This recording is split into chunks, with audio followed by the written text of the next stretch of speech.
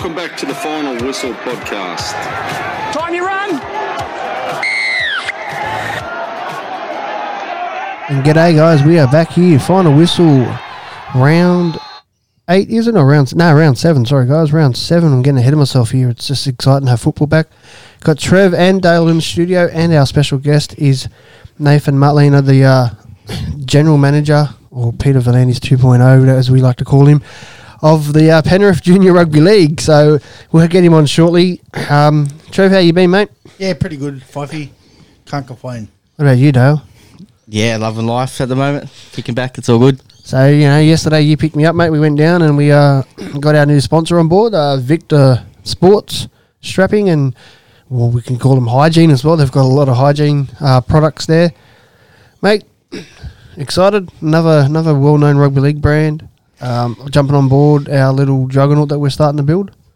Yeah, it was awesome to meet David down there. Runs a tight ship, and they do a lot for not just rugby league, but sports, Australia wide too. So interesting character, but nonetheless is a top bloke. So that was the thing I took out of it.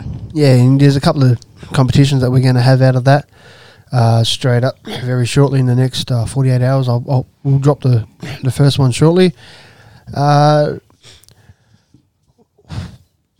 Just go straight into this, I guess. Warriors coach. Really poor. I thought really poor. Given what the Warriors have been through to locate themselves in Australia, we saw Latrell Mitchell the other night, how much isolation is taking its toll on him. Players like Andrew Fafita speaking out. The protocols are very strict. I would have thought a bit of leeway. And they've won 2 of their 4 games in Australia since they arrived over. So they haven't been a disaster. Sure, they were flogged by the Rabbitohs the other night. Sure, they've had a few disappointing seasons. But only 6 months ago, they extended Kearney's contract by a couple of years, and suddenly they've sacked him. And what about the chief executive yesterday saying, oh, no. Yeah, so that was Courier Mail's Braddock in response to a question put to him about Stephen Kearney. Trev, as he said, mate, 6 months ago they upgraded him. They've won 50% of their games since being back. Was it the right move to sack him? I think they should have waited till the end of the season to get rid of him, let him get through this year, because they all got the challenges of being away from home, being away from their families. Just keep them all together for the year. If anything, they should have got rid of him last year before they gave him the extension. Yeah. What about you, Dale? For me, I feel it's a gutless decision. They took all the emotion out of it and whatnot, and I think the CEO, they sacked him over a phone call. I feel they could have been waited if they were going to do it. Let him spend that 14 days in isolation and come across to Australia and have the decency to tell him face to face. I feel that's the thing that bugs me the most. And like Trev said, they extended him last year for an extra 2 years. With what he had to go through for his own family, for how to get the players ready and prepared, getting them across to Australia, and actually making the competition run again. Whether the NRL would have gone with 15 teams and left the Warriors in New Zealand is another debate, but yeah, gutless decision by me. Yeah, no, I agree with you there. It was gutless. They had the opportunity to get rid of him when they got rid of Nathan Kalis, your Brian Smiths, like his assistant coaches. So they could have got rid of him then. Yeah, no, look, it's $1 million payout really in terms of COVID, when a lot of clubs are trying to save money to go and then go, oh yeah, you're sacked. We'll do it by phone. We'll see how the players respond this week. I suppose a lot of them have come out and said, they feel for him and go from there and whatnot. So it's up to the players now to bounce back. The onus is on them. They've got a rookie coach in there in Todd Payton. He's been around the scenes. He's played a few rugby league games as well. So we're interested in how they jump on his board. I know he probably has a different philosophy and how he plays the game and whatnot. But I feel they got a tough ask up against Melbourne Storm as well first up. So onus is on them. So they come out and they get beat by 40. What are you going to say too? Yeah, no, look. Where do they go from here? Me personally, I believe Hook is number one on their to get list. If they want to go for a hard nosed coach who knows how to get the best out of his team, well, you got to look at Hook. Hook's probably one of the only coaches who actually got hooked, so to speak, whilst in the top 8. So Penrith finished 4th and he still got the sack. So yeah, so look, he'd be number 1 on my radar if I was the Warriors. But I did say in the radio interview that I put my hand up if I wanted to, if they want someone that's got absolutely nothing. But yeah, other than general rugby league sense, I got nothing. But mate, I'll put my hand up to coach. I wouldn't mind coaching. For me, I'll go Jeff Tuvey. I feel he knows how he won a premiership as a player. Did he win a premiership as a coach? I can't remember. Yeah, Phil did. But he knows what it's like to win games. And the Warriors, with all their fancy football and everything they play when they're on. But they just don't know how, once they're in the trenches, they don't know how to get themselves out and grind away to a victory. So that's where I'll go for me. What about you, Trev? Yeah, mate. At the moment, I just think they just need some stability over there. They need a coach that actually wants to be at the Warriors, not just go over there, get some good results, then come back to Australia. They need a coach who's going to be there for the long term. Yeah, no, exactly right. So last round, guys, Beanie for brain cancer. Yeah. 2.55 million, no crowds, 3.1 million raised last year, so phenomenal effort there too, so to speak, with no crowds, only fallen 600 grand short from last year. So yeah, so it was at IGA and at Lowe's, that's where you had to get them from, or online. So that's a good effort. Dale, mate, what is your simply the best moment, mate? Steve right over the top of Tedesco. You can't go past that for me. Yeah, I think that's mine too. I have a different name for it. I call it the Fijian sidestep. Just run over the top. Trev, what's yours? Yeah, and my simply the best moment would have to be the Manly defensive effort against Canberra. Yeah, on a good old goat track out there. You can see that games are being shifted from there. It was inevitable. I just thought, Campbelltown had a lot of traffic on that field. We said the same thing this time, or around about this time last year, or maybe a month before, in terms of Suncorp doing it for the Magic Round, and whether or not it could hold up for the whole 8 games. And for some reason, it did. And unfortunately, Campbelltown just couldn't. So games have been moved from there. I dare say games will be moved from there, from Gosford if the same blows up this week as well. So, Fifey, what's blowing your whistle this week? Mate, it's nothing to do with the NRL. It's actually to do with the junior league ranks. I think and I feel that the parents are taking over this year. I don't feel that they have their kids' best interest in mind. The post that we put up in terms of game times, that was set down from New South Wales, which we'll get Nathan's version on them for, obviously for Penrith and whether or not they go ahead. And then, the new concussion rules and that, and the parents are commenting on the page and they're blowing up going, just cancel the season. You're not going to get momentum in 10 minutes football or international.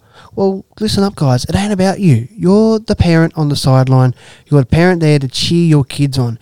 Your kids couldn't give a rat's ass what kind of structure it is, as long as they're out there kicking the ball around with their mates, smashing the opposition, because that's what it's all about, tackling hard on the opposition. That's the only way you're going to win groundage, by smashing them so they don't want to run hard at you again. So it's about the kids, and I feel a lot of parents seem to forget about that, and even more so this year in terms of COVID and not actually wanting to, do things this year. So yeah, I understand what you mean. So it's really hard, and it's hard to do anything really in COVID this year. But until you sit in the junior leagues, bosses and seats and do what they have to do, don't criticise. That's my rant this week. Yeah, no, definitely, mate. I totally agree with you there. I think we still have the old story of parents living through their kids, and I think they should just sit back, relax, and just watch their kids play. I can't live through my kid. My kid's already better than me, and he's 13 years of age. In terms of my footballing career, he's better. Just remember this. No, I'll support my boy, and that's what a lot of parents should be doing: support and not trying to live their short representative career or anything. Just get out there and let them have fun. Especially in this year, they've been cooped up for 3 months. For God's sake. We'll move into the review the Nostradamus, you want to review? Yeah, a review round 6. So we'll start with the Thursday night game. Knights prop Danny Saifidi was a one-man wrecking ball as the Knights dismantled a woeful Brisbane Broncos side 27-6. Patrick Cargan found himself on report in the sin bin for a late cheap shot on Mitchell Moses. It also drew heavy criticism to Channel 9 commentators, legendary halfbacks Peter Sterling and Andrew Johns, who both quoted, "It doesn't get any cheaper than that." Then obviously Pearce strolled over on the stroke of half-time to put exclamation mark on the victory. Full-time, not half-time. Full-time. And put an exclamation mark on the big ring. Thoughts on this? Everyone was saying it should have been a send-off. I'd love to hear you guys' thoughts on the tackle itself. I said this on radio when you asked me Saturday morning. I said it wasn't a sin bin, it was a send-off. I don't care if there's only 2 minutes or 3 minutes left in the game. It had ample time for him to be able to pull up a chair, have a drink, and then continue to hit him. So it's a send-off. It's not a sin bin. The referees are absolutely scared to do a send-off. I want to see a send-off. There is a lot of grubby acts being done that, deserve a send-off. Trev, your thoughts on the tackle, mate? Yeah, I thought it was a little bit late, to be honest with you all. There was enough time for him to pull out. But at the same time, when are we going to... I still love seeing halfbacks getting put under pressure. But in this instance, it was just a bit too late. Yeah, the ball had already gone 20 metres to the left before he got hit, so, it's... I love pressure on halfbacks too, but at the same time, let's go back, right? If that happened 20-odd years ago, right, you would have had, Newcastle would have had Paul Harrigan or Tony Butterfield going up to him, put one on his chin. I'm not saying bring back the biff, but if we still were allowed to have the biff in the game, how many players will cut out the grubby acts? Oh, Patrick Carrigan would have been laid flat out. Saifidi and Clemmer would have just T-boned him together. Simple as that. But they get rid of the punching because it doesn't look good on TV and whatever else. And this is what we have. We have grubby tactics and a slap fest. Go over and play NHL. Moving on to the first game on Friday, where Latrell Mitchell produced another superb game from the fullback for the Rabbitohs' big 40-20 win over the Warriors, with injuries, errors and bad luck bringing Steve Kearney's men unstruck. The turning point came at 6-all in the first half when the Warriors bombed 2 quick tries, then a second which was an intercept leading to Nicaragua being sent to sin bin and South trolling on 2 tries before the break. Walker sliced over for a simple try in his 100th game, thanks to a nice ball from Damien Cook shortly after the break. The Warriors bombed yet another try, as well as Hiku lost it over the line under pressure by Latrell Mitchell and Burns. They bombed their 4th try of the game when Cole Lawton fumbled trying to ground a clever Nicaragua grubber before Johnson bagged his second in the 70th minute by a beautiful Walker chip kick. I didn't see much of this match, guys. I was at soccer. But what was your thoughts on it? Mate, final whistle. I was gone for you. See you later. Just cheating up, mate. Yeah, no, mate. I was pretty glad to see Latrell play some really great footy. He's improving each week. And I'm just really happy just to see him playing, to be honest, because at the end of the day, he's a good talent. He's a great player. Whatever's going on off the field, this is his escape. So, yeah, no, I was just really happy just to see him playing good footy. Yeah, no, it was a good game. As you said, the Warriors bombed a few tries. Cody Walker will have it in his 100th game that he not only scored a try and set up a couple, he also got sin binned in his 100th game. He spent 10 minutes on the sideline. The Latrell stuff, we don't talk about off-field stuff there. Hannah Holness was doing her job trying to get something out of Wayne Bennett, and Wayne Bennett was typical Wayne Bennett backing his players. No, definitely. I'm still a firm believer that the change room is a sacred area for the players. The media just needs to stay out of it. I know last year when I was the media manager over at Blacktown Workers Seagulls, anytime anyone from the media wanted to talk to the players, especially when we had guys like Big Tony coming back to play, no, sorry guys, no interviews. See you later. But the disappointing thing for me is that they won 40-12 and Latrell played arguably his best game since being a Rabbitoh, and all they wanted to know was why he was crying. Like, who gives a shit, man? Like, it is, he's back to near top form. He's not the back to his best as he was at the Roosters, but he's slowly getting there. Like, if Latrell drops 4 bombs, it's all about why did he drop 4 bombs. If he scores 3 tries, like say he scored 3 tries that night, it's like, why did he cry? What about his performance? That's what annoys me. What we need to talk about. Yeah, no, and what the people got to remember is he actually won a 20s premiership As a fullback. So, look. Even when they won the SG Ball, he was the fullback as well. Yeah, so, people saying, he's never played there. Well, go do a bit of research, you numbnuts. Moving on, second game on Friday, Giant Panthers back rower Viliami Kikau fought off injury to score the match winning for his side's 21-14 triumph over Melbourne on Friday night. The Panthers, who surrendered a 10-point lead before losing to Eels last week, found themselves in the same position a week later at Campbelltown Stadium, but much more resilient in character shown by Ivan's men. Nathan clearly slotted a 40-metre field goal to clutch the ice moment of the game. Thoughts on this, guys? Yeah. I actually saw this one. So bloody brilliant, mate. Bloody brilliant. It was awesome. Off its head. No, it was a great game. For anyone who wants to say who's going to be the Origin halfback, it has to be Nathan. I know everyone's talking about Mitchell Moses, but Mitchell Moses is playing in a good team, but his stats aren't really showing that he's playing good footy. Nathan Cleary comes back. He's not known as the Iceman for any other reason except for his calmness, and for him doing that, Panthers going to win.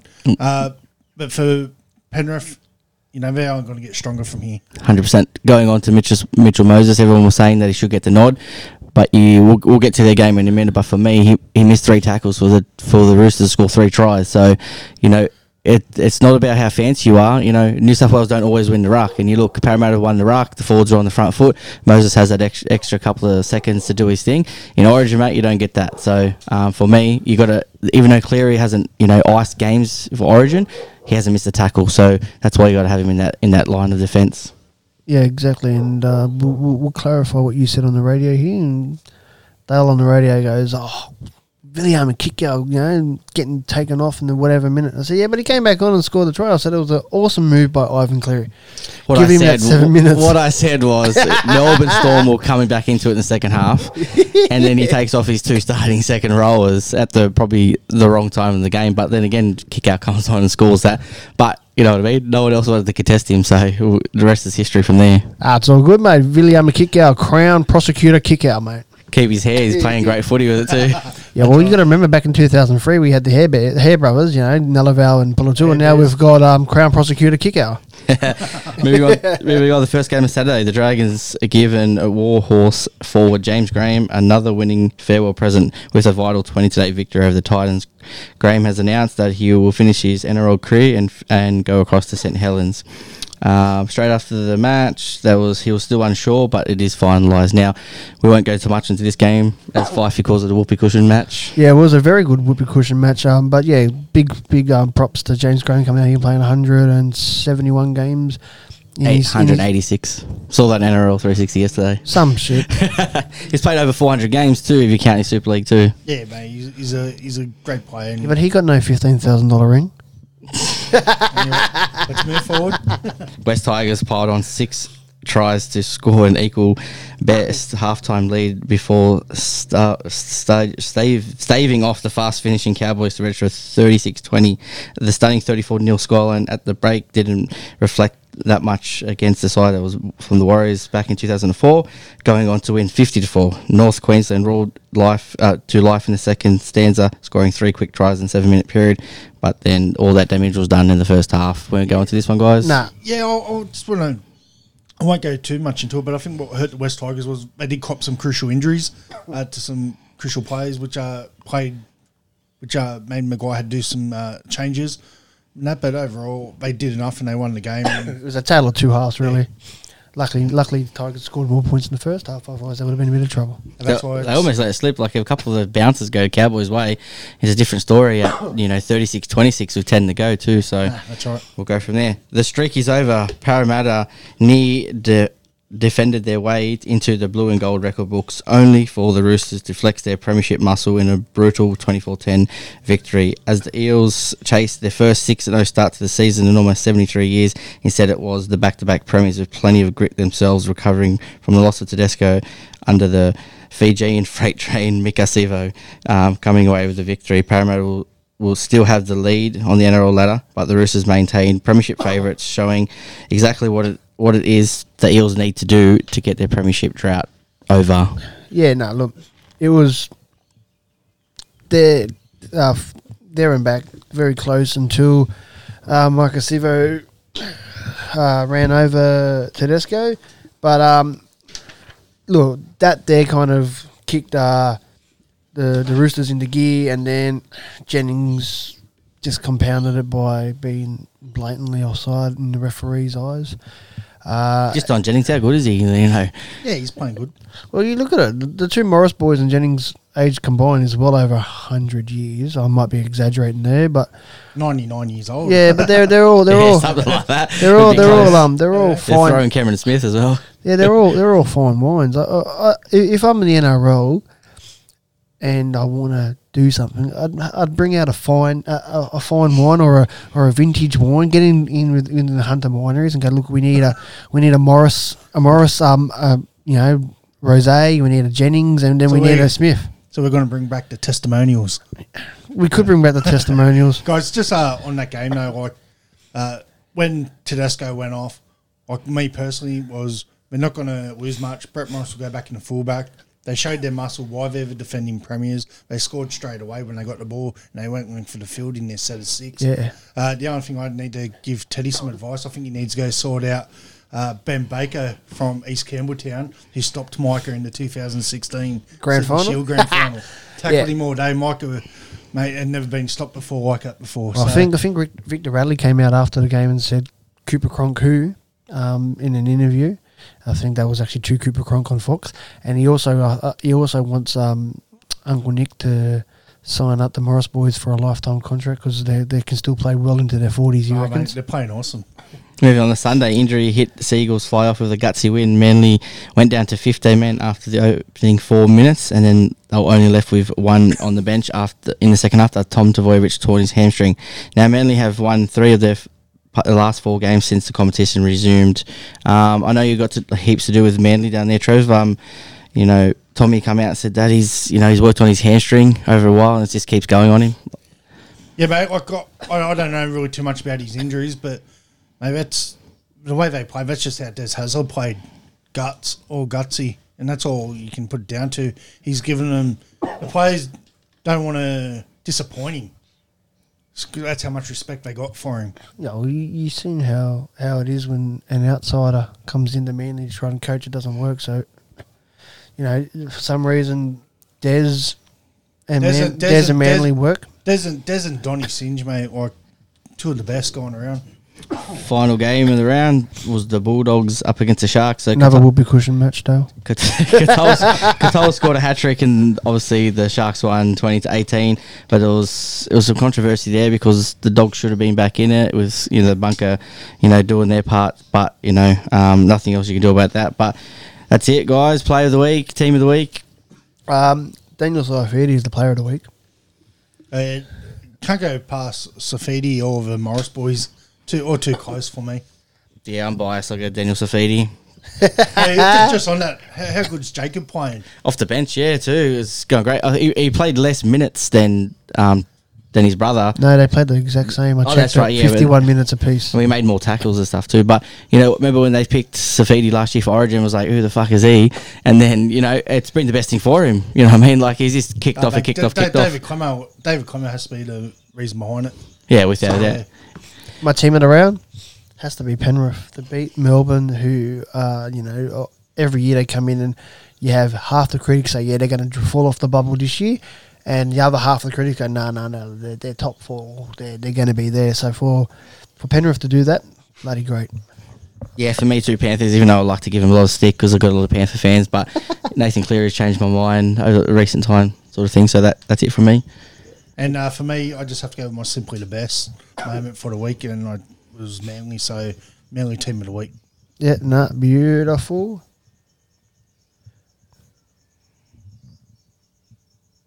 We'll be back.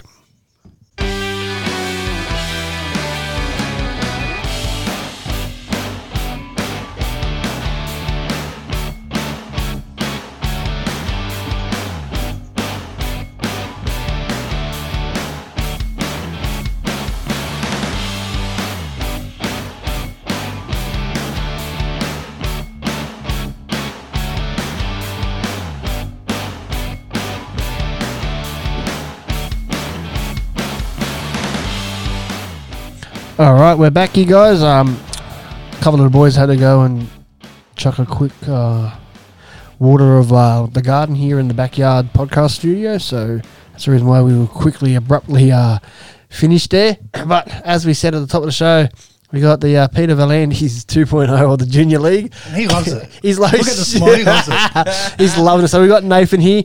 How are you, mate? Yeah, g'day guys. No, I don't love it. It's a nice compliment, but no, we're just here for the kids to get them back on the park, and if it means there's a reference to Valandis, well, I'll take it. But no, we're all doing the right thing for the kids.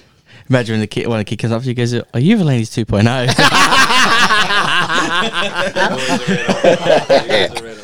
So, hey, since the last time that we spoken, obviously, you know, most of the people out there realise that we did do one a couple of weeks ago. Yeah. And a lot of things have changed. We're in, we're out, we're back in now with the Sunday stuff. It was a bit of a topsy-turvy thing. The last we heard was it was put back onto the clubs. The onus was put back onto the clubs to nominate teams to enter the Sunday comp. So tell us how it's all been. Yeah, sure. No, I think it's a credit to the 24 clubs, and let me start by saying that 24 clubs are actually back in the competition, which is really exciting. Yeah, no, that's From awesome. the Workers to the Bears, absolutely. Yeah. Big congratulations to those 24 clubs. And the biggest thing that we found whilst, COVID was in play, so to say, with some still spikes around, the in-depth, I think as you may have called it, the thesaurus document. Yeah, the thesaurus of New South Wales Rugby League, yep. That's right, which, provided a lot of content that clubs didn't know whether they could actually achieve, let alone be, have health and safety of their volunteers and their members that are 60, 65, 70 years of age in their full protective care. And then it came down to, who was going to actually service all of these requirements? Do they have the volunteers? So we actually had 12 clubs that weren't able to, for great reasons, fulfil the particular season for their members. So technically, 12 clubs equated to 312 teams. You didn't have a competition. Yeah. So the beauty of it was once we revised that particular COVID plan into rugby league language, because in my view, it was written for an astronaut to land on the moon. We put it down into rugby league terms. We provided strategy around that to engage with our clubs to be able to say, well, how about if we can reduce the risk, reduce the time, reduce the effort, let's go and play Saturday football. Yeah. So that was an opportunity to engage with those 12 clubs to come back in. From there, obviously, there was a bit of commentary around, well, why can't we play 16s? Why can't we play 17s? C grade, some senior open footy. Not a problem. But 12 days ago, you didn't have a competition. Yeah. So the key was, let's go back to the clubs who couldn't necessarily fulfil the full requirement after the new education and the review of the COVID plan. Yeah. Does this now feel as though you can fulfil that requirement? Get your members back on the park. And guess what? We got back on the park. We're playing 19s, 16s, 17s on a Sunday, and we've now given the opportunity for the under-18s girls, the open female and the open male competitions to join the New South Wales Conference competitions, purely based on there wasn't enough requirement that was submitted from a nomination point of view in some of those ages, but most importantly, the fairness and equality across the age groups that actually did have enough teams. It was a welfare issue, and hence the reason why if you go into a conference competition, you can nominate gold, silver, bronze, and actually come up against people of equal quality and talent across the park rather than, say, someone like a Minchinbury that might get the Luke Peru's and the Tavita Piacanas and the Dylan Whites that have played Flegg, Canterbury Cup, come back and play possibly against a Londonderry or, a Penrith Waratahs that, they're there with their mates, they go to the pub, they have a beer, they mightn't have trained for a while. These guys are coming out of pre-seasons with NRL. Yeah, no, so and that was probably the biggest thing that people couldn't understand is that you had Division 1 teams and Division 2 teams and Division 3 teams all wanting to play A grade, and good on them for wanting to play. Absolutely. But and we need to protect their welfare. Well, you know, and our brand is important. You don't want to walk into a competition going, all right, it's going to be these two teams that are going to be in the grand final, no matter how hard we we go. And you say, rugby league, it's topsy turvy and every result's unknown. But looking on the outside in, and obviously realizing that certain players are going to be at certain clubs, it was as you said, it was a welfare problem. Yeah, and the beauty was we're able to put them into New South Wales conference competitions. Hopefully that gets off the ground because they're looking for expressions of interest at the moment, and they're going to get to play home games in Penrith, which is great. So we've been able to work with the clubs really closely. We've been able to get everyone back on the park, and most importantly, 24 clubs. When you put that thesaurus into rugby league terms, did the clubs go, yeah, that makes sense, and it looked like a dramatic turnaround, but did they go, when you put it into those terms, we're back? Or was it like, nah, we're still not going to be back because we can't cop those requirements? Or was it like a learning curve for them and for everyone, and to be like, that makes sense now? Yeah, not only a learning curve, but one of the biggest components was the accountability and responsibility of those volunteers. Would they be in a position to be fined by council or local law enforcement? What if someone caught COVID at their particular venue, if there was still a spike around? Would they be considered responsible for not carrying out the COVID plan? And if someone, touch wood, fell seriously ill, how would those individuals feel? So very, very valid points. And because we've had a reduction, obviously, in cases and infections, because we've put it into layman's terms, they've seen that, let's go and try this. Let's go and see if this is actually achievable. Let's work with our club members. Let's get more volunteers on board. That's what they've gone and done, and they've executed superbly. Just on that, sorry, Trev, who gets the blame if someone? What's the chain of responsibility if someone does happen to catch COVID at a ground? Like, the first point of call is obviously going to be that club that there. In terms of, had they done everything on their checklist, had they ticked every box that they put in their COVID plan in order to That's right. be There clear? is no responsibility on any individual if their COVID plan has been followed. Now, the beauty of the COVID plan being followed is it actually has to be signed off by the New South Wales Rugby League and also the local council. Yeah. So the beauty of it is they've had to have got both approvals from both governing bodies. From there, they've gone and done that. So as long as they execute that at their fields, there is no accountability or responsibility in relation to some serious factors if someone was to be infected. And in the day, that's what I was going to touch on. In the day, if I was a council ranger and I went down to the ground, and I just say, for example, I turned up to Glenmore Park, they got all their signage, they got their sanitisers out, they've got everything in place that they're meant to, but people still aren't listening to them. Well, in the day, that's people not listening and following the guidance. So they're going to be the ones who cop the fine, not the clubs. But if I rock up, I don't see the hand sanitisers, I don't see the signage, I don't see things being followed that they're meant to be followed, well, then they're going to get in trouble there. Is that right, Nath? That's right. And like you said, as long as they're following their COVID plan, which has been approved by local councils and also the New South Wales Rugby League, there is nothing to fear. And the biggest thing is the volunteers are not law enforcers, okay? No, that's right. This is purely like any restaurant, like any supermarket.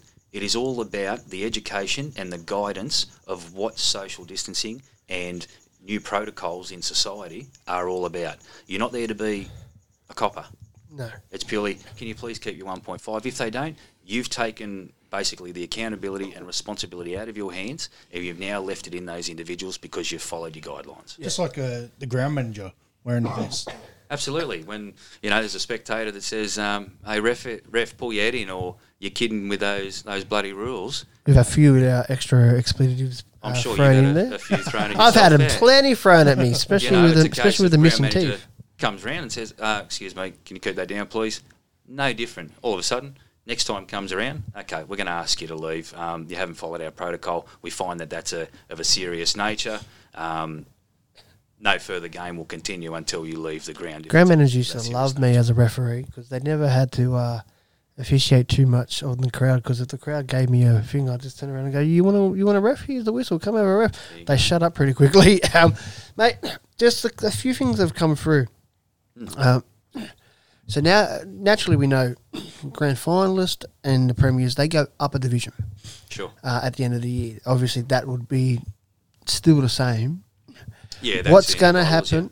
What's going to happen to the teams that finish last or second last and have been affected with their teams in terms of players not wanting to come back or parents not wanting their players to come back due to COVID? Are teams that finish on the bottom, are they going to be allowed to nominate that same division next year, knowing that, say, two of their good players that sat out this year are going to be back, or will they drop and then obviously mercy that next division down, no matter what division it may be?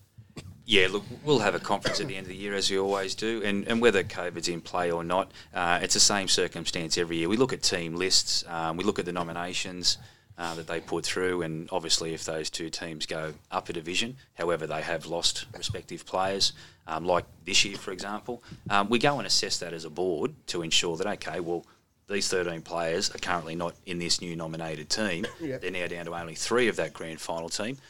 Let's do a bit of history. Let's do a bit of research and see if the validation of their claim of possibly staying in second or a lower division is worthy of that. So, no, whether it's COVID times or not COVID times, all those same rules apply, and the assessment through the board will be taken in due course. But also, you were saying like you did the research and that, which is really good.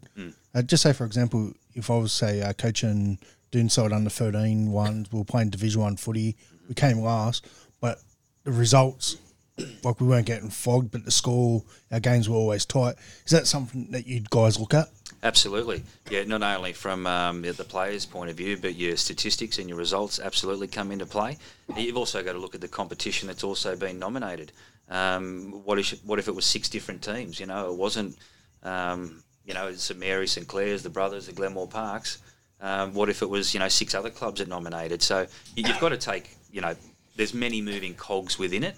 But as I say, I think 9 times out of 10 we not only get it right, you do see fair and equitable competitions. Yeah.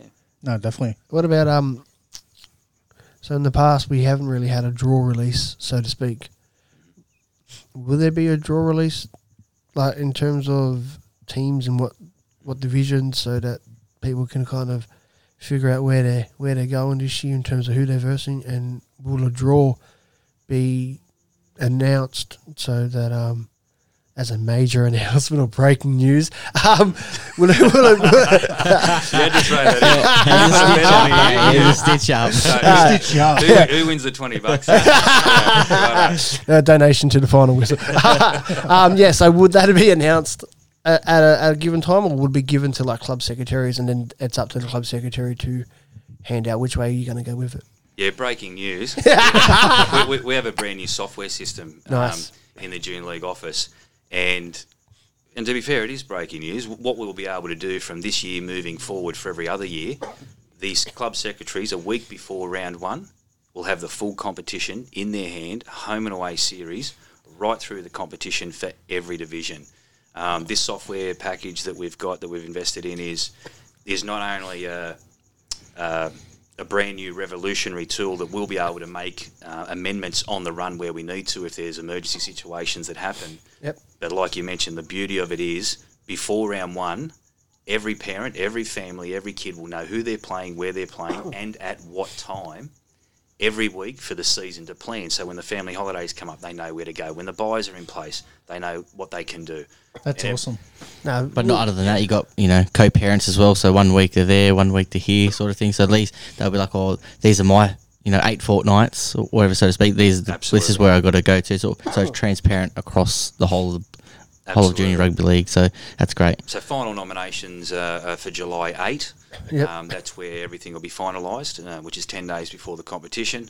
That's on a Wednesday. By Friday, that full draw will be completed from everything from obviously 19s down to under 6s. Yeah, because before that, just with the game times, like, tell me if I'm wrong, Nate, like the clubs used to get the draw, then they would have to organise the times between themselves. Yeah, this is true. A lot of time taken out of the volunteers and so forth. I can't stress enough how much work's gone into this software package by an individual that will remain nameless at the present time, but her services are not only second to none. She's an absolute whiz in computer technology, and what she's been able to produce from a fairness and a quality point of view right across the board, which probably half the clubs have seen at the moment, because I'm working through the process of showing them this system, have not had one complaint thus far, and the ease of the draw being done in a matter of 6 to 8 hours for a full competition across 600 teams. We can't be happy with the way Penrith's going to be suited moving forward. No, that's awesome. Mate, you love your breaking news, and we laugh at it, but it's good that it's been transparent. You have an exclusive for us now. I'll give a bit of a background. I came to you up in Penrith, or at the start of COVID, and we're talking about other topics, and I came across grand finals and how I believe grand finals should be. Obviously, spending a year over at Para. And you said, that's a good idea. Can you shed any more light and give an exclusive right here, right now, on how our grand final day experiences will be from 2020 onwards? Yeah, I know you're big about the Shield. We've had a lot of inquiries about the Shields as well, to be fair. The nostalgia that's behind it, the history, from a rugby league perspective especially, but also the district. Yeah, to be able to been known to breed some good Shield. Yes. Would you agree? Yes. Yeah. To be able to look there and go, look at that 1959, the Blacker Bears one, or stuff like that, and you're going. So yeah, we've got motions in play that this could be a huge option for us. I've got a couple of demos that I've already been given to have a look at, and obviously throw to our board to try and bring some of that nostalgia to our league. And I think the professionalism of what it does for those teams that happen to win competitions and where they can go and hang them and whatnot. It's not just a little $30 trophy that's plastic and gets possibly dumped on a fire at a bonfire after a grand final, Prezzo. No, this is something that will be pretty cool if it comes off. Yeah, no, it'll be great, man. Like with the Shields, I know, for example, back in 2004, I was part of coached a team that won the grand final, the Shield. The boys gone back looking over all the clubs that won, and at the time, these boys were only 12 years old, and they go, Trev, who's the Triggy Foxes? Right, okay. So obviously Wayland Warriors, Lethbridge Park, Bidwell, and there's a lot of them. I remember playing the Westmount Druitt Raiders. That's right. Yeah, the old Canberra colours. Yeah, mate. So that's what I mean, mate. So when I explained to them, so that's a good thing about when you win the Shield and you see all the previous winners, it's pretty good. And even when you see the NRL, it ties in with them with the JJ Giltinan. Yep, that's right. They get to see this huge Shield on display after what they've done and achieved within a season, and it's something that hopefully our kids will get to enjoy as well. Talking about the Shield, will they be able to hold it up at Penrith Stadium this year in grand final? Absolutely, they will. Panther Stadium is confirmed for the 18th and 19th of September when our grand finals are. Div 1? When I say it's confirmed, definitely for the Sunday sides at the present time. We're just working through the motions to see if we can get it for the Saturday as well, but it is on the table. So we're hopeful that that'll be right, because the Cowboys play the Panthers up in Townsville that weekend. So nice. It's going to be a nice little 2-3 week turnaround if games happen to be back at Panthers Stadium. Yeah, round eight it's happening. It is. Okay, yeah, round eight it's happening. But at least Junior League that weekend, the Panthers Stadium will be roaring with plenty of our teams. So that'll be for like the Div 1s, and the Div 2s will obviously be Div 3 and that elsewhere, or what are we looking at for them at the moment? Look, in my view, and same with the board, we're of the view that when you make the big dance, you play at the big stadiums. It's not about having anything against any other grounds, but the kids want to play on the best surfaces with the big crowds. So it's important that we play those big grounds too, so they get a feeling and experience of what grand final days all 100%. No, and you've been really good with the experience, like the Sixers, although they haven't been able to. Well, they might be still able to, but the 7s and the 8s, being able to go on the Panthers Stadium. Although this year it's a bit up in the air, but those experiences are naturally in place for 2021, 2022 and onwards. Yeah, absolutely. Lap of Honour? Look, if it's an opportunity for those kids to do it, go for your life. Not that there may be, crowds around the other side, because it's always, half a grandstand that's taken the stadium. But hey, look, go for your life if you can get around there. And even if you get them to go from one trial on where the crowd is to the other and where it is, just so that they get that feeling, and the parents can always take photos and whatever else. That's right. It's an experience. It's disappointing that Panthers play Cowboys up there. That could a few of the boys could have come down and saw stuff. So maybe they might fly in and be out there on Sunday. Well, touch wood, there's not too many injuries with the Panthers, but I'm sure if there's a couple out of the bubble, and if not, the injured players might be able to come out. There's plenty of Canterbury Cup players laying around at the moment, isn't there? Well, who knows? They might be playing for Lower Mountains, Minchinbury, That's right. Quakers Hill, Penrith Waratahs. It'll be interesting to see what's nominated. But it's great that at least there'll be some sides that will be able to take the field in those open men's comps. So as we've obviously gotten in the first 20 minutes here, mate, is your passion for rugby league is second to none. Now, growing up, did you play? And were you any good? Yeah, I did play. I don't know how well, but I definitely couldn't tackle, that's for sure. I appreciate that. I do have a massive passion for it, and the key for me is growing up. I grew up in a rugby league family. I had a grandfather that was an international referee, did a lot of touch judging for first grade as well, and both, Dad and the grandfather played for the Roosters and the Rabbits in the lower grades, and obviously my brother captained the 2006 Jersey Flegg Panthers grand final winning side. So, I was the only one to miss out. Jay was good though, wasn't he? Yeah, absolutely. He was a captain of that side, and very stern. They used to call him Crowbar, so he obviously had a bit of punch about him. But Nathan here, I'd probably liken myself to maybe coming off the bench and kicking a couple of goals rather than being out there tackling. But I love the game. I just want to use an example that Pele used when he wanted to describe South American football to European football. So he goes, when God created football, he put all the good players in South America and all the best administrators in Europe. So you got the administrative side of things in the family. Everyone else got the playing. Is that right? Is that fair to say? Oh, you may say that. I don't know if your fans will, but we're going to give it a good crack anyway. Yeah, well, you do cost them a stick, but that's a part and parcel of the job, isn't it? Oh, it is, mate. And if you can't cop that, you shouldn't be in the game, because the amount of stuff that does go on. It's not the spectators or the fans' fault.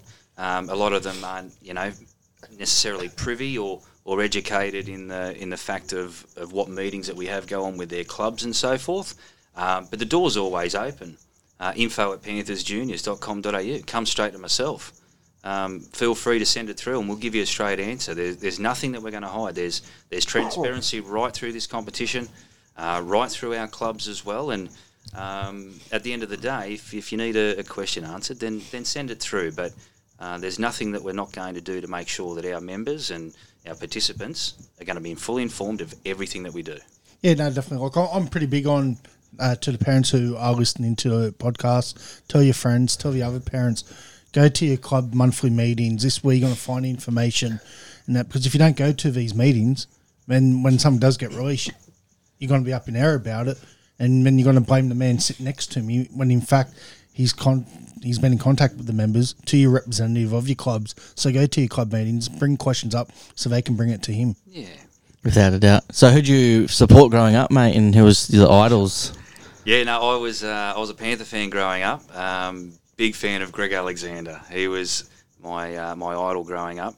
Funnily enough, I was actually in a board meeting today where Greg sat right beside me, so I was a bit in awe of the fact. I thought, do I say good day to him and reach out for an autograph, or I just do my board report and get out of there? So I took the latter option because it was a bit of a monumental moment. I've never necessarily met him before, so it was pretty cool. But yeah, he's a legend. But I was a Panther fan through and through. Yeah. So you had the old Scanlon's card with Greg Alexander ready to sign it. I did. I had the bubble gum in my mouth. You know? It was all ready to go. But yeah, no, probably inappropriate that time. Well, Chocolate Soldiers jersey in the back. Yeah, 3 or 4 of them. I had a big Dada one for 91 as well. And we'll send this to Mark Geyer, so then you can send it to Brandy, and Brandy can have a listen and a chuckle. And then next time you might be just doing the whole exactly hiding under the sunnies. and say hello to MG too, because he absolutely flogged me 2 years ago on his Triple M show.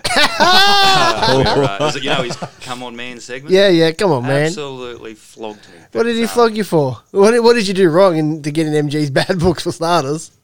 Oh, well, first and foremost, it was the wrong education of that Nathan was going to go out and find a 5-year-old. Yes, for I wearing the wrong remember. socks. I remember this. I remember that was when you were over at Canterbury. Yeah, well, I remember this one. You were not long in the job. I was 10 days in the job. 10 days in the job. I remember it clear as day. That's right. I remember that. Like we won't mention any clubs that were involved, but I remember the situation. No, it was a good learning experience, and at the end of the day, I'd never fine a parent or fine a kid for wearing the wrong socks. I would have just put my kid out in blue and pink socks. But it was funny when page 3 turns up on the paper and mum's crying down the phone, saying, "What are you doing on page 3? What are you charging 5-year-olds for wearing the wrong socks?" I said, "What? Yeah. We're not doing that at all." But you're like, "Come on, mum."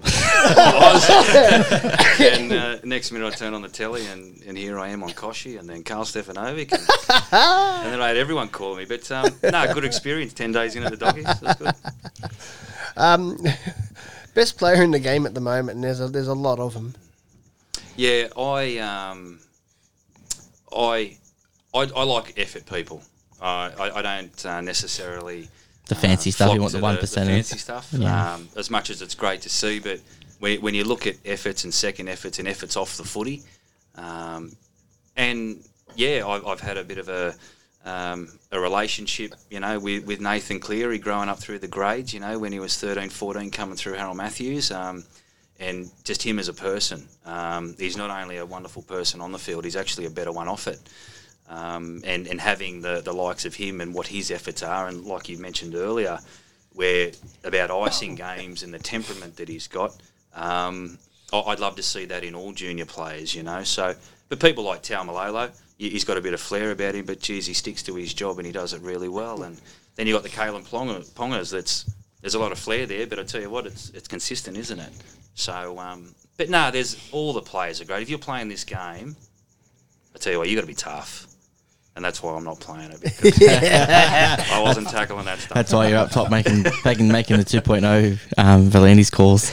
As we know, you're the Penrith Junior General Manager. What does a day in life look like you? Away from COVID. So take COVID out of it. So what does it look like for you?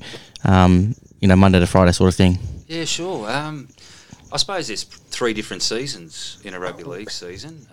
You got your off season, you've got your in season where everything's kind of completed, and then you've got your pre-season, which is the most difficult, and obviously working with those volunteers. So getting those registrations and transfers and everything done. But the day in the life is, turn up at 8 o'clock, check out the coffee at Gloria Jeans. Myself and Ian Robinson, a wonderful, wonderful man.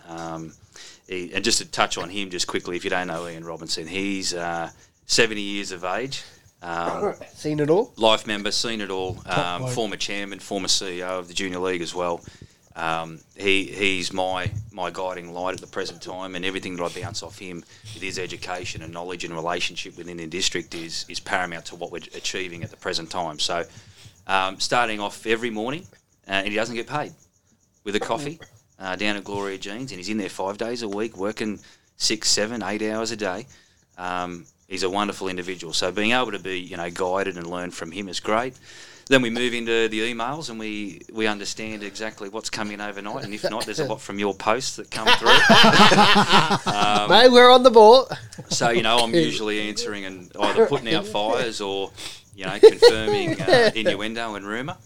And it moves into the clubs, our club's executives are phenomenal, and dealing with them day in, day out, especially through COVID and what they've had to go through, I tell you, I'm in a privileged position. I'm very humbled to be able to have the relationships that I have with all 24 clubs. and to be able to work with them with what they're going through and to be able to assist them, mate, I'm privileged to be in the seat that I am every day that I turn up. We don't have too many fires nowadays, do we? we're generally across the board, and generally it's confirming stuff that we post now. Yeah, no, there's never any fires, and like you say, unless you get the facts from the horse's mouth, then it leads everybody up a different path at times. But there's nothing that we can't answer and be transparent with. Even getting the word from the horse's mouth still sends people up the wrong way. You only have to watch some of the comments that It depends how they interpret, doesn't it? But everyone interprets. And again, it comes back to, as I said earlier, if they go to their club meetings, they will have a better understanding. But there's no fires. It's purely we're getting on with the season. We're 3 weeks away. 24 clubs are excited. We're excited.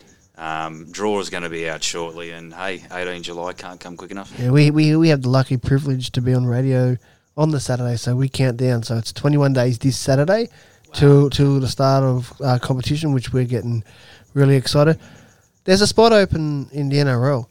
CEO, Yep. You putting your hand up for it? No.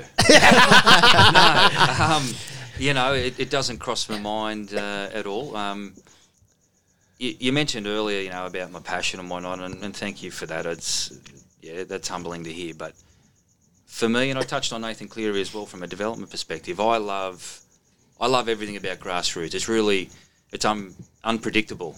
Yet those light bulb moments that you see these kids go through, whether it's the under 6 kid that has never had a run that just wants to punch on with a corner post or a goal post pad, to then actually having their first run, or that girl scoring their first try. And then when they move through those development ranks and you see them as they progress with a different technique or a different challenge and under pressure, mate, for me, and that's what all these parents are about out there as well, mate. They want to see their kids succeed, and these coaches want to get as much education in them as possible, and being able to nurture that and be supportive of that, man, there's nothing better, truly. It's if you did get the opportunity, and obviously Volandi's 1.0 knocked on the door, what would you change about the NRL, like the better the game, in your opinion? Well, if Volandi's 1.0 knocks on the door, you don't say no by the sounds of it. Yeah, get on board. Yes, sir, no problem. What would I change? Geez, that's a tough question.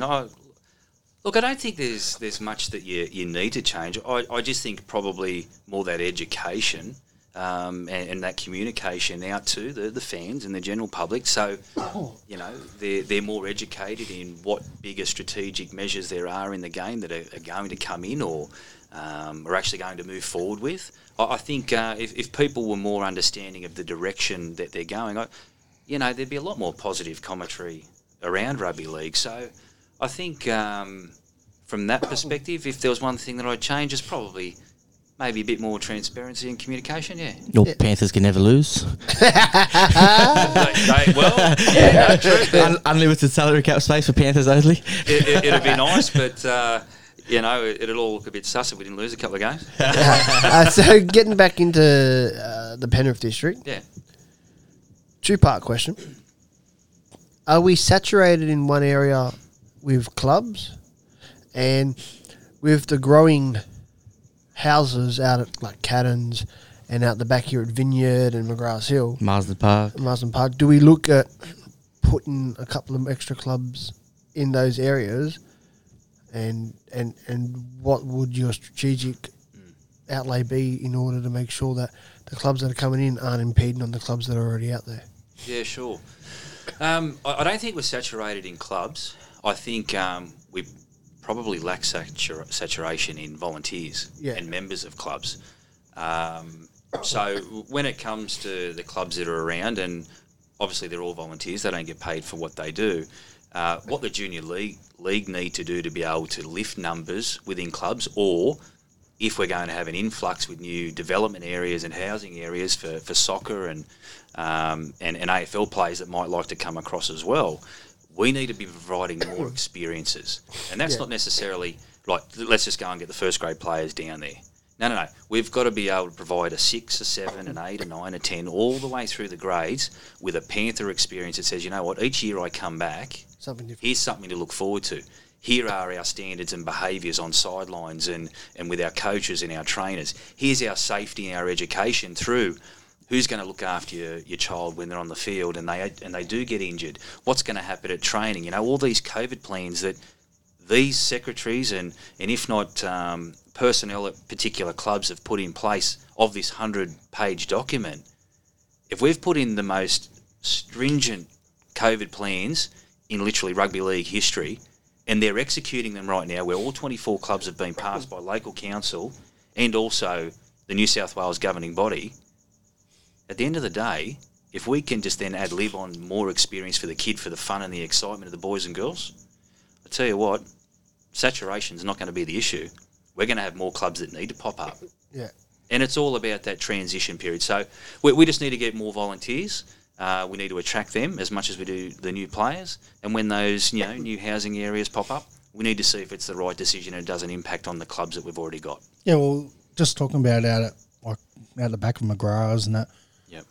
Pitt Town, like you got the Northwest Magpies. We do, yep. And that, so like, I haven't Riverston had Razorbacks out there. you got too, Riverston out there now, and like that's one club that hopefully can thrive again with all the new developments in their area, because for a long time Riverston was more like a country town. Yeah, great committee out there too. Real great club. They've been very, what's the word? Very consistent with their team numbers. You know, they hover around that 10 to 15. And obviously with those new development and growth areas, those people that are coming into that area, I tell you what, whether it's the Magpies, whether it's Riverston, whether it's Quakers Hill, 3 unbelievable clubs, 3 wonderful administrators from a secretary point of view. Their presidents are fantastic. We're in a pretty cool place. We've got some great people. You mentioned the 24 clubs a lot. In your opinion, do you believe that all 24 will survive to moving on to 2021? Yeah, I do. And we've done a lot of work around financial, not only capacity, but viability into the future. We've directed not only a few plans within particular clubs to be able to make sure that getting through 2020 is easy. The biggest issue, and what the Penrith Junior League Board's number one goal is 24 engines running, November 1, 21. It's not about this year. It's about, are there going to be government grants next year? Where's the sponsorship level going to be? Is that going to drop off? Are there going to be, active kids vouchers? Where does rugby league sit come November 1, 2020? And the challenge is 24 clubs getting through 21. So once we do that, yes, we'll see the success, and that's what our goal is. But the most important thing is we've set financial plans for those clubs that were in a bit of financial trouble. We've been able to get them through this first phase. The next phase is the competition. Canteens now come back into play, which is great. They've already let their members know of whether they're having presentations or not and moving forward, so they're preserving their cash.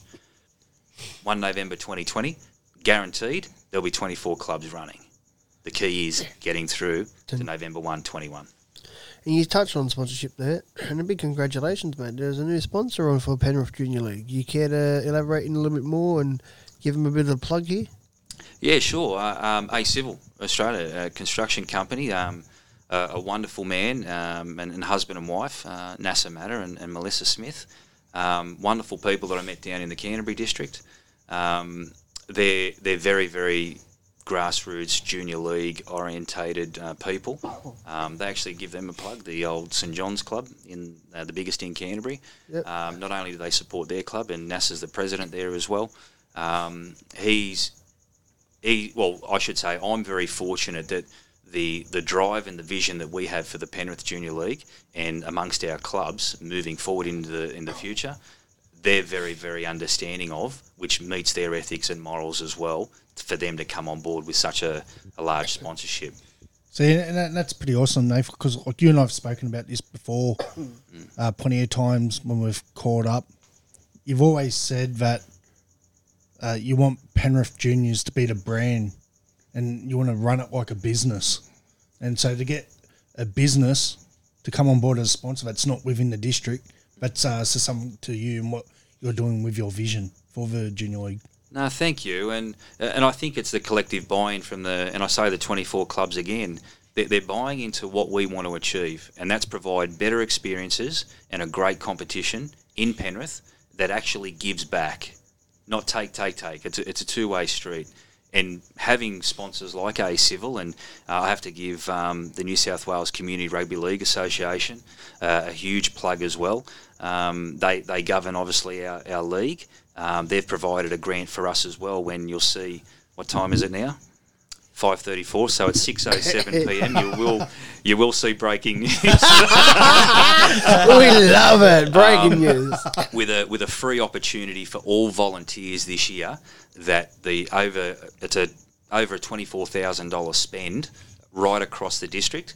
That volunteers won't have to put their hand in their pocket for a brand new initiative. That's not only a health and safety issue for our volunteers, it's also a great thing from a professionalism and a branding point of view, that when you come to Penrith, there's standards and behaviours that we love and that we abide by, and the best thing is we're a competitive group that want to see our kids move forward and develop through the grades. So that's what we're trying to promote for our district, that if you're a soccer player, tennis player, or if you're blowing a trumpet, who cares? How about you come and try us and see what we're all about. How's the numbers in regards to junior rugby league referees coming through? You've been in contact with them and how they're ready to go for 2020? Yeah, fantastic association led by Gary Haynes. The recent meeting that we had with them, they have grown in numbers this year. Awesome. I think their numbers sit around about 120, 130. The most important part of that referees association is obviously not losing members. The biggest thing that we can do with that is we need to stop the abuse of referees. Now, I know it's hard, and we've all done it, don't get me wrong. At various levels too, mind you. You know, we all question decisions, and some people go over the top. Fife is the worst here. Is he? And he was a referee too. Hey, a fellow referee is always going to be a referee's hardest critic because they know the rules. No, you should see him when he goes to the under sixes, mate. Whoa. Really? Get him Terrible. out. Why did you lean back in the Penrith district? He got him before I started. Actually, no, that's a lie. I came over January this year. Was it? Okay. don't give him his shields, mate. He's all good. But he's all good, yeah. But I think the biggest thing about the referees, and this is for all districts, and you're obviously aware of the conference competitions. Yes. Yeah. The biggest thing for Penrith, we're confident that we'll have a competition that's for us for a very long time to come. Okay. The biggest thing is we lose our referees, We don't have a competition. and guess what? join You've got the to play in conference. conference competitions. So this week you'll be playing in Penrith. If we don't have the referees to administer our games, you'll be playing in Manly next week. Yeah. You'll be playing in Cronulla. Then you're going to come home, and then you're going to go and play in Canterbury. You're going to come home. Then you're going to go and play over in South Sydney comp. The fact is, if we don't have our referees on a continual basis growing, and the only way that we do that is we've got to support them. We have to be out there ensuring that, okay, if things don't go your way, we can't go and hammer them. We can't go and bag them, because if we don't have them, Johnny and Sarah, unfortunately, because we don't have the referees, next week we'll be playing in Manly. Yeah. And that's something that we're not going to have in Penrith if we get our standards and behaviours right, and we just accept that sometimes referees are learning too. Yeah, and we done a post last year which gained a lot of traction. We're going to do it again this year when round one starts in July 18th, and yeah, it's basically a story where two parents are sitting there and one parent is absolutely abusing the hell out of referee, and the other parent goes, "Where's your child? I want to abuse your child." And he goes, the first parent goes, "No, you can't do that." And he goes, "Oh, you've been abusing my kid all game." And the first parent goes, "Well, who's your kid?" And he goes, "The referee." There you go. So, it's things like that. And, look, I started refereeing when I was an adult. I was already thick skinned. I had, I had missing teeth, so they couldn't throw anything at me that I hadn't already had. Yeah. So, well, I refereed a trial match with Greenacre and Glenmore Park in the pre-season. I'm a qualified ref. yeah. And, it was only a trial. I copped a flogging too. But, yeah, nonetheless, we got through it. Yeah, no, I put my hand up to come back and do a bit of refereeing in between things, but because it's been so long, I think I have to do the framework 1 and 2 again. So, Gotcha. whether or not they want me on the field or not, that's another question. Gary's your man. He's the one you get in touch with. Yeah, Hainsey, good guy. Yeah. Mate, shortened season. Are we got plans to make up for the rounds next year? Make it maybe a 15-round competition, more football? Yeah, I'm a fan of more football. There's no reason why there couldn't be extra rounds next year. I think that what we've done this year, and whether it's something new from council, it's something I need to investigate. But obviously, if it stays the same as this year, where the winter season hire actually finishes on the 6th of September, it doesn't actually finish in August. Yep. Then there's an opportunity that we can play round robin games all the way through to that particular period, where 1 or 2 extra rounds might be on the cards. And then obviously, the selected grounds, obviously in finals, that obviously don't have cricket pitches and so forth, then are obviously able to host our big time matches. So from that perspective, yeah, I'd love to see an extra round or 2 put on. Conference plays 16 rounds. Maybe cut out some holiday weeks off. Oh, look, that's an option, and the clubs will decide that if they think that they need a break, because the volunteers do go through a lot, from week to week, and if not backing up Saturday and Sunday, depending how big your club is. So, we've got to keep a close eye on the volunteer burnout as well. And obviously, if the parents want to play footy and they're not going on their long weekends, well then, the clubs will be known of that, and they'll let us know accordingly if that's an opportunity to extend as well. Maybe a survey of the new software might need to be happen over the off season to see what people are after in terms of the competition. I'm a long believer, especially with these new rules and guidelines that have been trialled out in Queensland, and they've gone off people who have left the game. I'm a strong believer of forget them if they've gone from the game. It'd be nice to get them back, but you've got to service the thousands of thousands that you've got actually that are turning up week in, week out, year in, year out. Some people have been playing football since they're 4 and now they're 50 and, they've got grandkids in there. So maybe a survey for the people who continue to put money into New South Wales Rugby League and more importantly Penrith, maybe a survey to see how many rounds they're happy to do, whether they're, you can have a question there about, do you want the April holiday? Do you want the July holiday? Do you want the long weekend for a queen who's not even her birthday? Her birthday's in April, you know what I mean? Yeah. So maybe a survey could come out in terms, and then that way you'd have a much clearer understanding of what. Yeah, and we've already drafted a survey as well. That's going to cover a lot of aspects of not only our district but rugby league in general. So it's a good point you bring up, and that'll definitely be included in it. I'll put my name right across the top, and all it will say is play more football, cut the bullshit. Signed, Fifey. Signed, Fifey. You did mention cricket. What's the transparency like being with the Cricket Association? With myself directly, there hasn't been much, but through our clubs, fantastic. A lot of credit to the cricket associations, and 2 in particular. One that plays out of the St Clair Pepper Tree Ground, and also down at Karela with Doonside.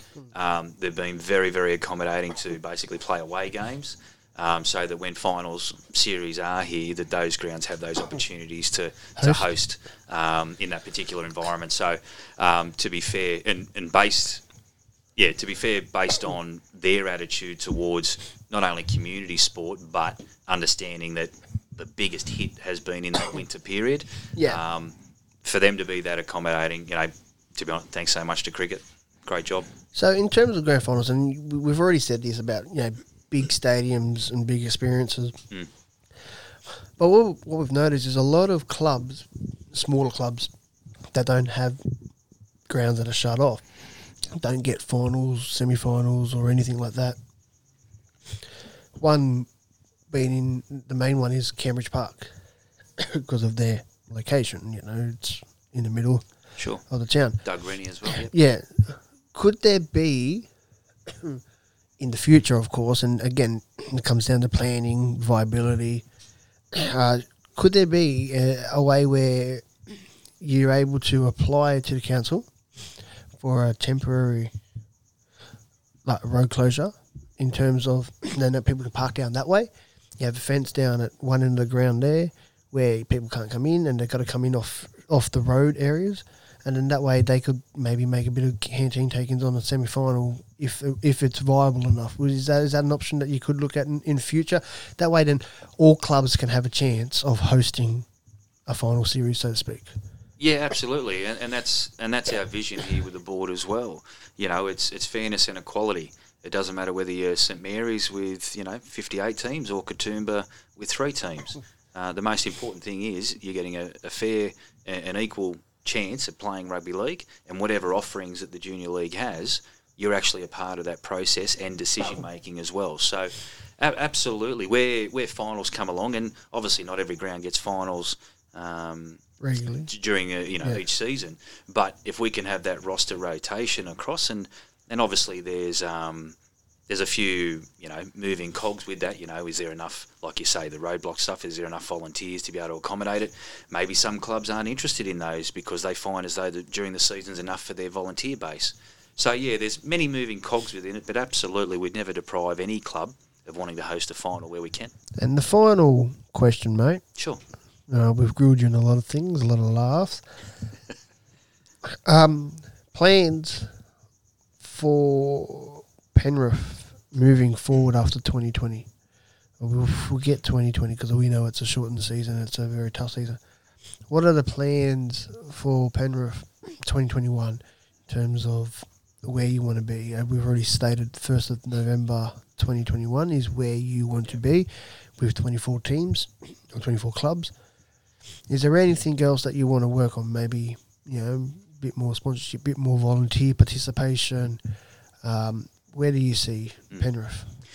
Yeah, the 2 biggest things, and obviously a bit of the vision's changed, being that, we've moved into COVID times and we've had to restructure not only everything internally from an office perspective, but everything externally from a club's point of view, where they're going to have to go through a lot of structure and change in the off-season too to make sure that they're viable moving into the future, not just for 21. But I think the vision for us and the focus right now, like you say, is November 1, 21, and the key thing is having 24 clubs there. The second biggest thing that complements that is Junior League buying in, and the Panthers organisation buying into the Junior League with experiences that not only attract and create the opportunity for our existing participants to enjoy what we have to offer when we actually give back in experiences, but attracting new participants to our game and new volunteers that actually go, this is the place to play. Yeah.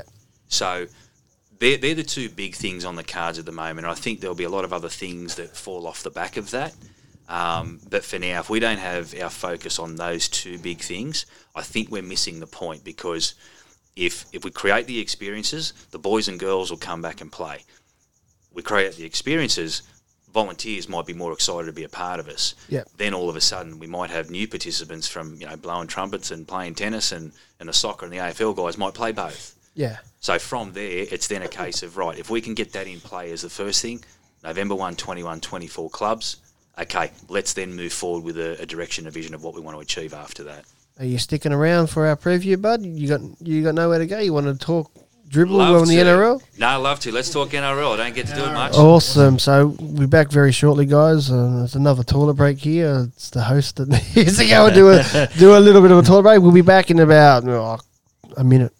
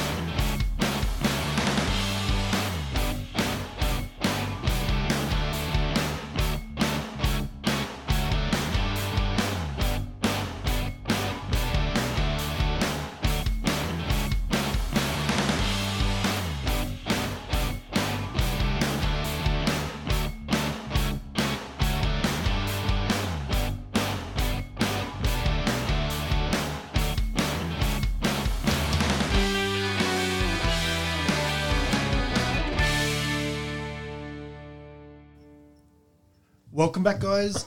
So now we're going to go into preview the NRL Round 7. On Thursday, we've got the Panthers versus South. The Panthers' clash with South Sydney Rabbitohs has been moved to Nostrada Jubilee Oval following concerns about the plane service at Campbelltown Stadium. One of just 2 top 8 matches on offer in Round 7. The impressive Panthers against the resurgent Rabbitohs. The Panthers at the moment have no changes. South's Tom Amone is out for the season, and James Robert replaces him on the bench. Yeah, tough go for Tom Amone. He was a really good forward for South. And, we always say, and especially last year, we were saying they'll lean in the forward pack. Without him, they're definitely pushing stocks for the forward. I'm glad that there's no changes here for Penrith. So, Penrith by plenty. Nath. Yeah, Penrith 1-12, yeah. I think I've picked the Panthers only because they've brightened up my predictions earlier on in the season. So we'll go from there. We'll go on the first game Friday, Storm versus the Warriors.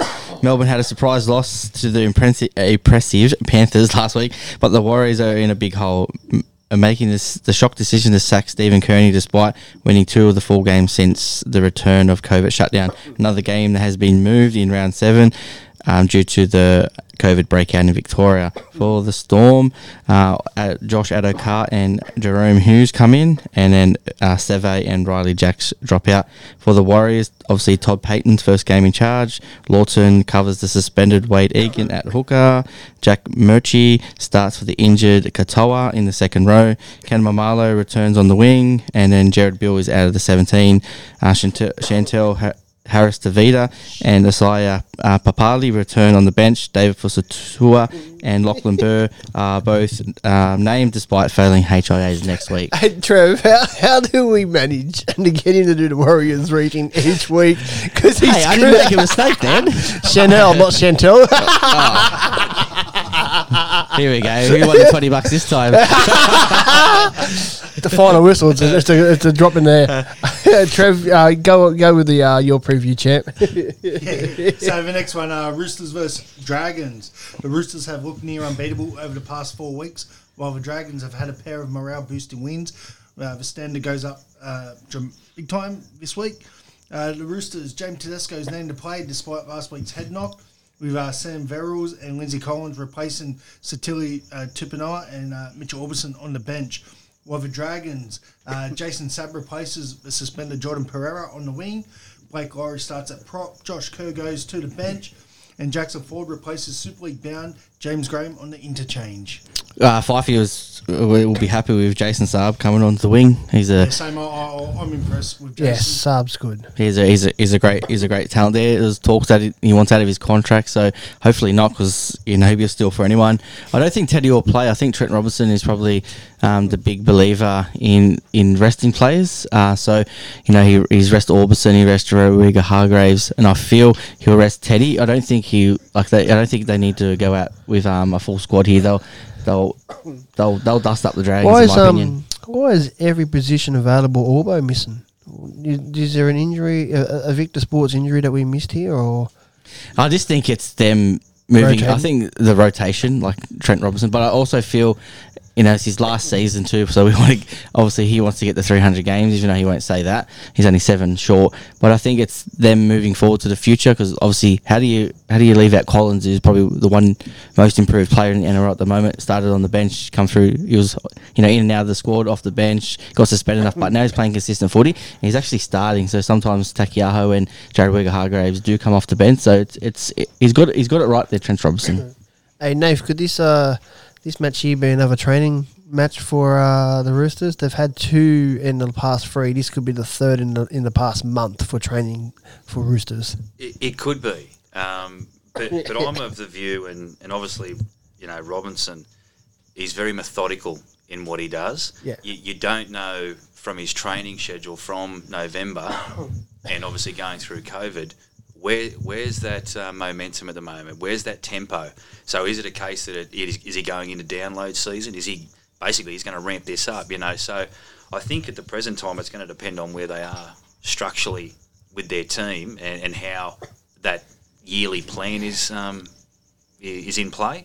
But I think the Roosters will win comfortably. Well, the comps aren't won in June anyway, so what's the point of risking Teddy now? He's going to need him on fire on all cylinders come September, October. Well, look what he did with Keary last year. He could have come back from the concussion, but he said, no, we're going to play the game here. We're going to stick to our process from November, which was that particular structure and tempo right through. All of a sudden, look what happens. Oh, yeah. I've gone Roosters. Roosters by 40. Roosters. What's the next game here, special co-host Nath? So we've got Saturday Cowboys versus the Knights. North Queensland won't have any shortage of motivation to improve after they conceded 34 first-half points in last week's loss to the West Tigers. Back at home after 2 weeks on the road, they have a great chance to make amends by challenging the high-flying Newcastle Knights. For the Cowboys, Ruben Cotter replaces Corey Jensen on the interchange, and for the Knights, Bradman Best has been ruled out after inadvertently breaching the NRL's COVID-19 protocols. Where do you think, boys? No, Yeah. I'm still going to go with the Knights. Like Bradman Best, he's going to be a big loss for him. But yes, he broke the rules. The only silly thing he didn't do was he just didn't get permission to sign off on it. Obviously, yeah, they had rights, but I think the Knights will still win the game. Yeah, Knights for me. Cowboys, they didn't show enough. Look, will it be different? Oh, sure, it will be. Paul Green would have ripped them a new arsehole this week in training in terms of, you got to show up, not just for 40 minutes. I was asked earlier today what type of halftime speech would I have given to the Cowboys should I had that chance at halftime, because they're already coming in being slaughtered on the field. You don't want to slaughter them even more. And my response was, I would have just said simple. You've got 40 minutes to show me why you deserve to be in the 17 next week. That's what I would have said. It's simple as that. So, yeah, that's for me. Just on halftime talk, I'm going to mention Graham Murray here. I remember him telling me years ago when he was at the Roosters, he goes, what's the point of going in there giving a team a spray if they're not going to give the effort? So why should you give the effort? Yeah, 100%. And then another coach I'll mention, Mark Horrow, he says, as a coach, you only get one spray a season, so you got to be careful when you use it, because if you use it too early, you can't have another spray throughout the year. Yeah, what about you, Nath? Where are you going with this one, mate? Cowboys or Yeah, not? I'm going to take the Cowboys in this one. Yeah? I think, one, that they're back at home. I think Newcastle playing a great brand of footy. Obviously, just a little inconsistent when they played away from home against Melbourne last. I think travelling to the Cowboys is going to be a test of how they're going to travel on the road in far north and far south destinations. I think the Cowboys, after a big loss last week. Yeah, and the travel this year is totally different. It's not turn up the day or two before. It's on that plane at a certain time and then home that same night. All right, moving on to the whoopee cushion match of the round, and I cannot believe this, boys. We have a Broncos game on a Saturday, not a Thursday or a Friday. So they've had an extra chance of resting an extra day because they get to play Saturday. 10-day turnaround for them too. Yeah, so the Titans sit alone at the foot of the ladder, but their big brothers in Brisbane have been copping more scathing criticism after 4 consecutive losses. Both teams will be energised by a Queensland derby in front of up to 10,000 fans that are allowed to attend after the state government has eased their COVID-19 restrictions on Sunday. Now, New South Wales restrictions are going to be eased on the 3rd of July, but Brisbane and Melbourne were going to do it on the same weekend, but now with the outbreak down in Melbourne, everything's been put on the old hold there. Niu starts a fullback with Jermaine Asako dropping to the bench. Pat Carrigan and Tom Flegler are suspended. Joe Hoffman and Gowie starts at lock, and Jamil Hopewadi, Reece Kennedy joined the interchange with Corey Pax with a strained pec. He will not play this week. For the Titans, Dale Copley replaces young Tanamapia, who's injured his knee. In centre, Mitch Rain bumps Eric Clark out of the hooker role, and Sam Lasoni and Keegan Hipgrave are named to start with Jamin Jolliffe benched, and Mr. Anti-Vaxxer Bryce Cutright out of the 17. Jared Rollis also returns on the interchange. Trev, mate, how do we see this whoopee cushion match of the round going? It's going to be... Well, I don't mind these whoopee cushion games because they're exciting. Both teams got a lot to play for. First and foremost, you don't know what you're going to get. Yeah, that's right. You don't know what you're going to get. But normally, it shows some good footy normally. Like, obviously not the best as the top two teams would, but you'll normally see something good. I think the Broncos got a lot to play for. They've got a long, hard look at themselves. Obviously, the Titans as well. But, mate, whoever thought we'll ever be having a whoopee cushion game between two Queensland teams? It's good to see. There won't be 10,000, up to 10,000, there'll be 20,000 because they've got two heads. But anyway,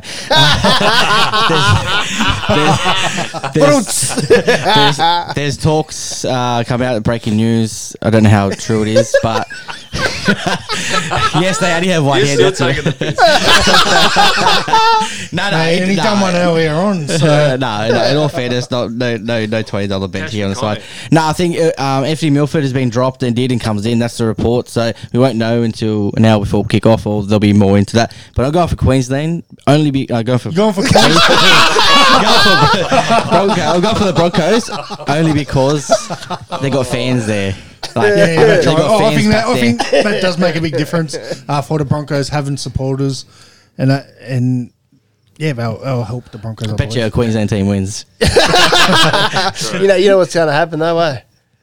I'm going to be happy there's going to be no fake crowd noises. You actually hear refs away. Are they still going to stick the cardboard cutouts and make it look a bit, a bit more fancy? Probably use them as separation. Yeah. I think every second or third chair is going to have a 2D version. You know what I'm going to find real funny, and I'll absolutely crack up if a fan is sitting in the seat next to him, his cardboard cutout. Can we see a double?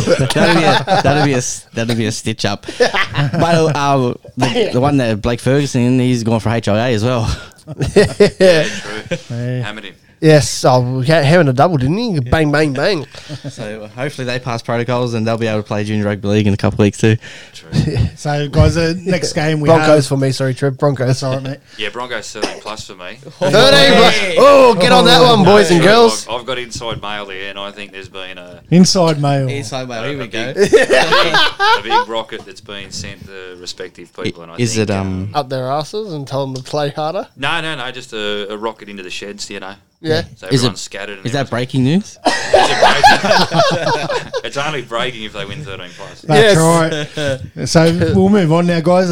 Eels versus the Raiders. The two teams regarded as serious title contenders this year go head to head with each other, coming off tough losses in round 6. The Eels, Nathan Brown is out after receiving the 2-match suspension at the judiciary on Tuesday night.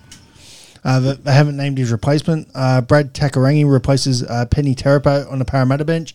Kane Evans was set to return from suspension, but has suffered a calf injury, and the Raiders will remain unchanged. Yeah, this was my... sorry, Trevor, I'll just come in. This was the two teams that I thought were grand final teams.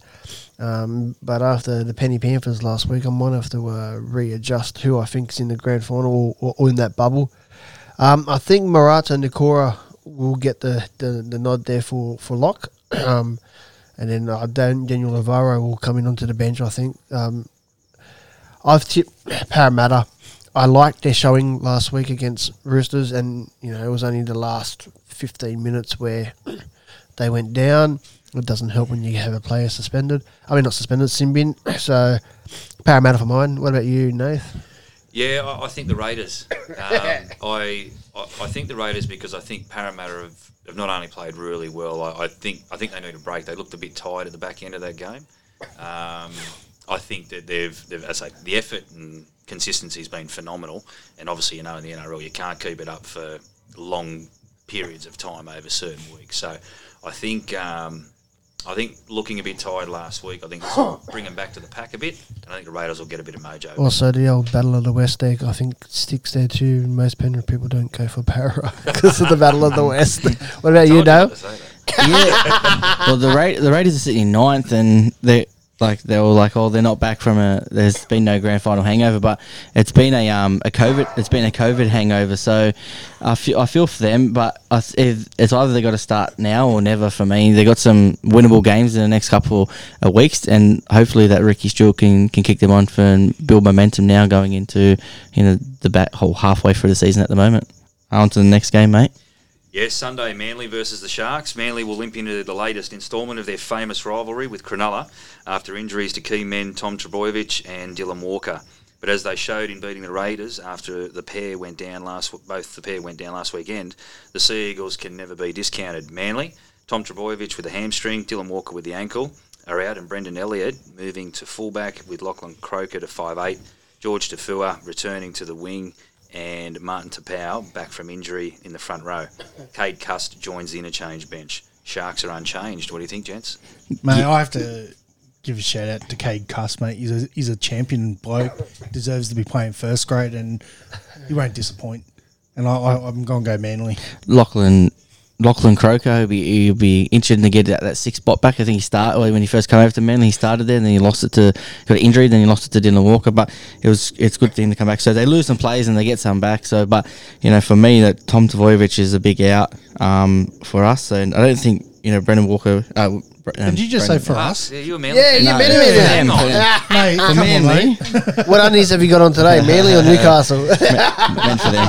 But I still feel they'll be too strong for the Sharks, in my opinion. The Sharks are too hot and cold, up, down for me. Yeah, Manly for mine.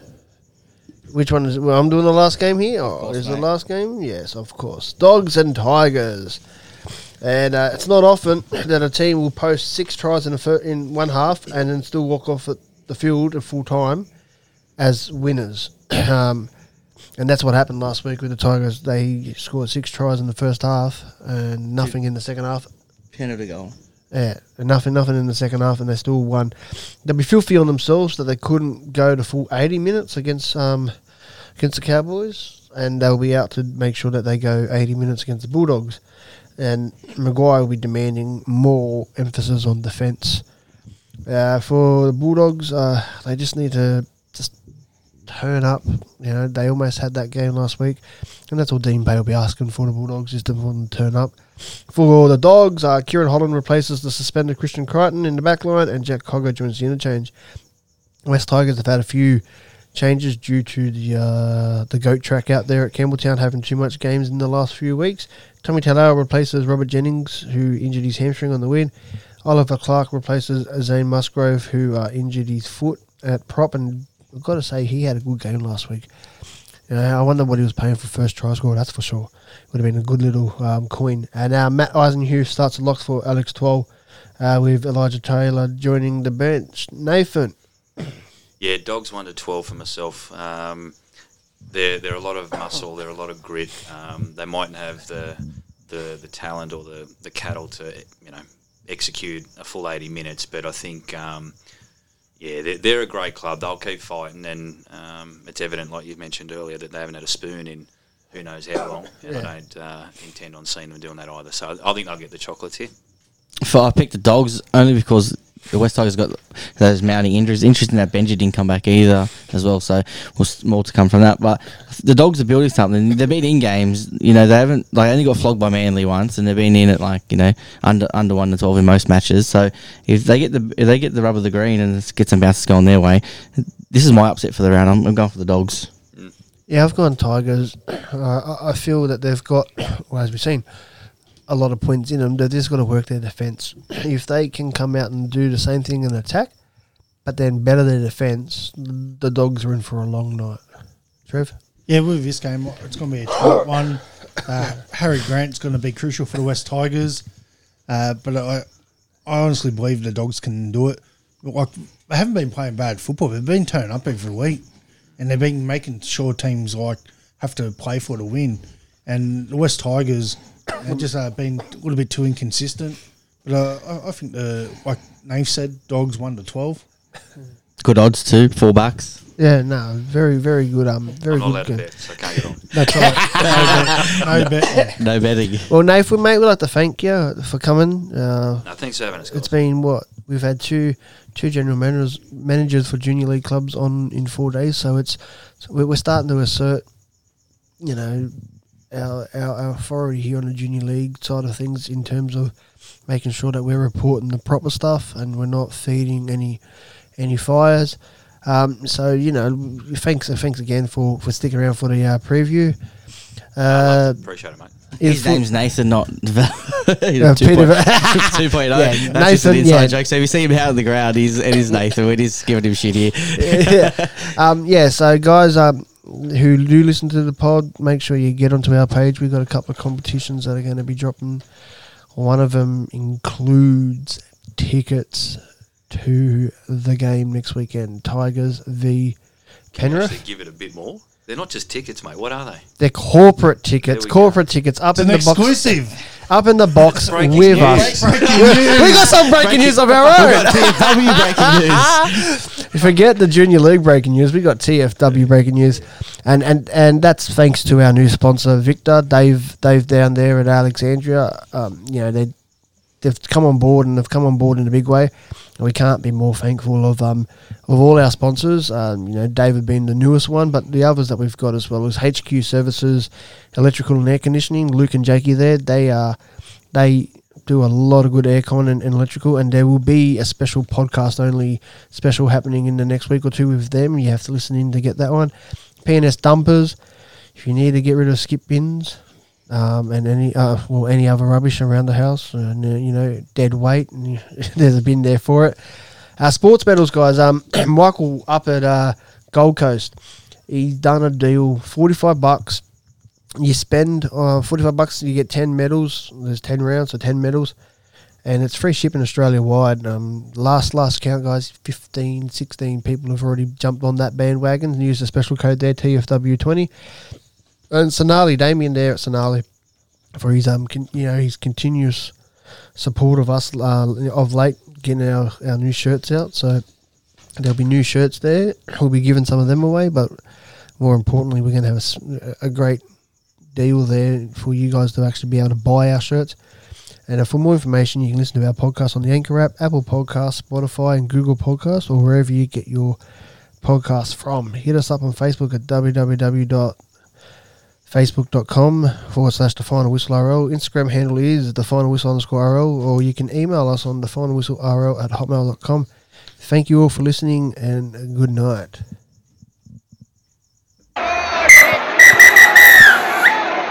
And that's the final whistle.